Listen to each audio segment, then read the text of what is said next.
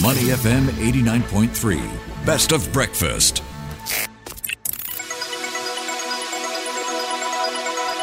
The U.S. Market Update with Money FM 89.3.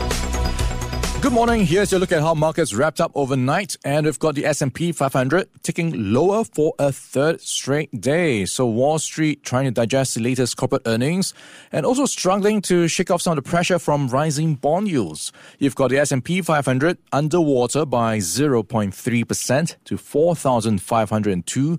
The Dow Jones Industrial Average lost around 67 points or down 0.2% to 35,216. The Nasdaq Composite pretty much the same, underwater slightly by 0.1% to 13,960. So we're talking about bond yields. So those yields popped with the benchmark 10-year Treasury yield trading around 4.18%. That is near its highest levels since November 2022. So those rise in rates seem to be pressuring the real estate sector, which was down overnight by more than 1%. The top sector, which was down, the top loser, utilities, lower by 2.3%. Also taking a look at a VIX index near its highest levels since June. So lots to unpack. And to help us out, we've got Sophie Lund-Yates. She is the lead equity analyst at Hargreaves Lansdown. Sophie, thank you so much for joining us on the show. Hi, thanks so much for having me. All right, awesome. So let's start with the overview first. And we've got a sell-off being extended. It does look like the market's struggling to find any reason to turn around yet. Yeah, absolutely. So as you were just pointing out there, all three major US stock indices have kind of finished below the flat line in the latest trading session. And this, as you were just saying, this is not a new sell-off. It's extending a sell-off that we've been having kind of for the majority of the week. And there's a few reasons for this. Really, the market is. Well, first of all, it's already incredibly sensitive. Valuations are very frothy, so there's a lot of weight in the market. So that's one reason. But a big one is that downgrading from Fitch, the rating agency that we had earlier in the week, that has, stripped the US of its AAA rating. And it highlighted concerns over worsening fiscal conditions over the coming 3 years, but it also crucially brought in some questions over governance as well. So I think the combination of those frothy valuations and some macro concerns from the rating agencies, the market is, as you say, it's really struggling. Yeah, I'm just curious about the Fitch Ratings downgrade. Is this a bit of an overreaction? Because it's still pretty creditworthy. It's just one notch down. How much should we read into this? Yeah, it's a really, really fair point. I don't think anybody is thinking that the US is suddenly uninvestable. And actually, there is, certainly an argument to say that this move is actually based slightly on outdated data, especially when you consider the fact that, this trajectory of inflation in the US, although it's particularly core inflation, is still a bit too high for comfort. The trajectory of inflation is still definitely on a more favourable gradient. So I do think there's an element of overreaction, or that's at least one way that it could be phrased for sure. All right, we'll see how that plays out. Okay, so let's dive into the earnings. And this is fun for me because you can kind of get a glimpse into what's playing out in the economy, looking at what the commentary is coming through with. And Apple is interesting because of its iPhones. Not so great news. You've got Apple earnings not impressing investors enough, it seems, because shares are underwater right now, around 2%. And it seems like part of the reason is people just not buying enough iPhones. Yeah, sure. I mean, the iPhone line, they were down, kind of just under 2.5%. And certainly we know, right, it's no surprise, the iPhone sales are really, really important to Apple earnings, and the market is disappointed by that. And there is always going to be a little bit of a wobble here because, as you were just pointing out, Apple is kind of this barometer. It's a way you can kind of measure consumer confidence in spending, right? And the fact that we have seen that weakness, it is disappointing. But on the flip side of that, try and find a bit of positivity. The fact that we're in this super high inflation, super high uncertainty environment, and actually sales of something that cost about $1,000 have only dropped about 2%.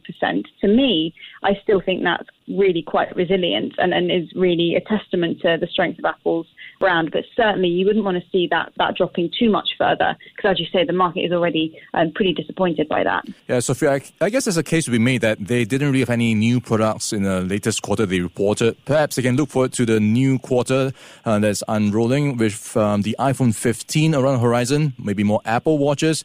Based on what you're hearing from Apple, what's the sense of what is to come when it comes to consumer spending? Is this just a case of people waiting for new Apple products? Are you, Sophie, looking for new Apple stuff? Yeah, so this is actually the ultimate question right now and why we're seeing a wobble in the first place. So Apple is really having to pedal very hard to convince people to upgrade, right? You know, the difference between phones now is very, very small compared to, say, you know, I remember the first, I'm showing my age now, but I remember the first iPhone, and, you know, and you think about how different each model was back in the day. It was huge. It was a completely different product every time. That is not the case anymore. So they're going to need to be very creative for sure. You know, we've seen the headset and all that kind of stuff. They are going to need to be creative. But I do think rather than this being a huge excitement for the iPhone 15, I think it is people just holding off on big scale items while their economic situation is so uncertain. That's the way that I'm viewing it at the moment. Yeah, new colors, new screen sizes. We'll see what Apple comes up with next. So let's turn our attention to Amazon, which was the other big earnings update we were looking out for. And it is almost a different picture where you've got shares rising 10% in after-hours trading. Amazon, what's the story here, Sophie? Yeah, so this has been a really exciting one to look at this evening, certainly this evening my time. And we've seen that second quarter net sales, they were just over 134 billion for the quarter, and that was really quite far ahead of expectations. And the reason I think that we've seen such a dramatic share price increase is because nerves were a lot higher going into Amazon. You know, they've had some really, really tricky margin landscape, particularly in the retail business. And actually sales have been doing a lot better in the retail division, particularly in North America. And also cost savings have been incredibly effective. So basically that margin anxiety has been put to bed a little bit. And, you know, unfortunately, the reason that cost savings have been so effective is because, you know, those very well publicized layoffs. So that's had an impact as well. But really Amazon is doing better than expected.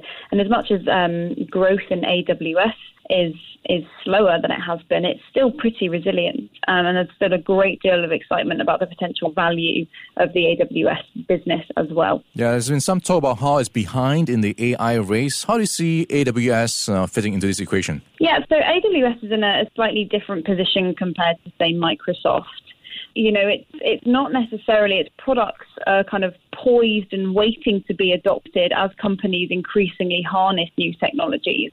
So it doesn't immediately benefit from booming demand for models like OpenAI, but it does stand to gain from other apps using things like there's one Stability AI is called, you know, it's kind of this deep learning text-to-image model. And ultimately, AWS's position in the AI and kind of cloud stack, as it were, is a positive one, I would say. It's just not going to benefit as immediately as some other companies, but that doesn't mean it won't in the future. Yeah, I suppose they provide the plumbing, which will be critical for running all these apps and services, which are going to be using AI. All right, so we've got it's more of an infrastructure play. Yeah, we've got earnings, Sophie. So let's take a step back and look at what you are seeing for the rest of the year. So we've got a pretty good rally so far this year, especially among the tech names. What's your take on going forward? Are we looking to rotate away from the sector right now? Yeah, so as you say, the year-to-date performance has been pretty phenomenal.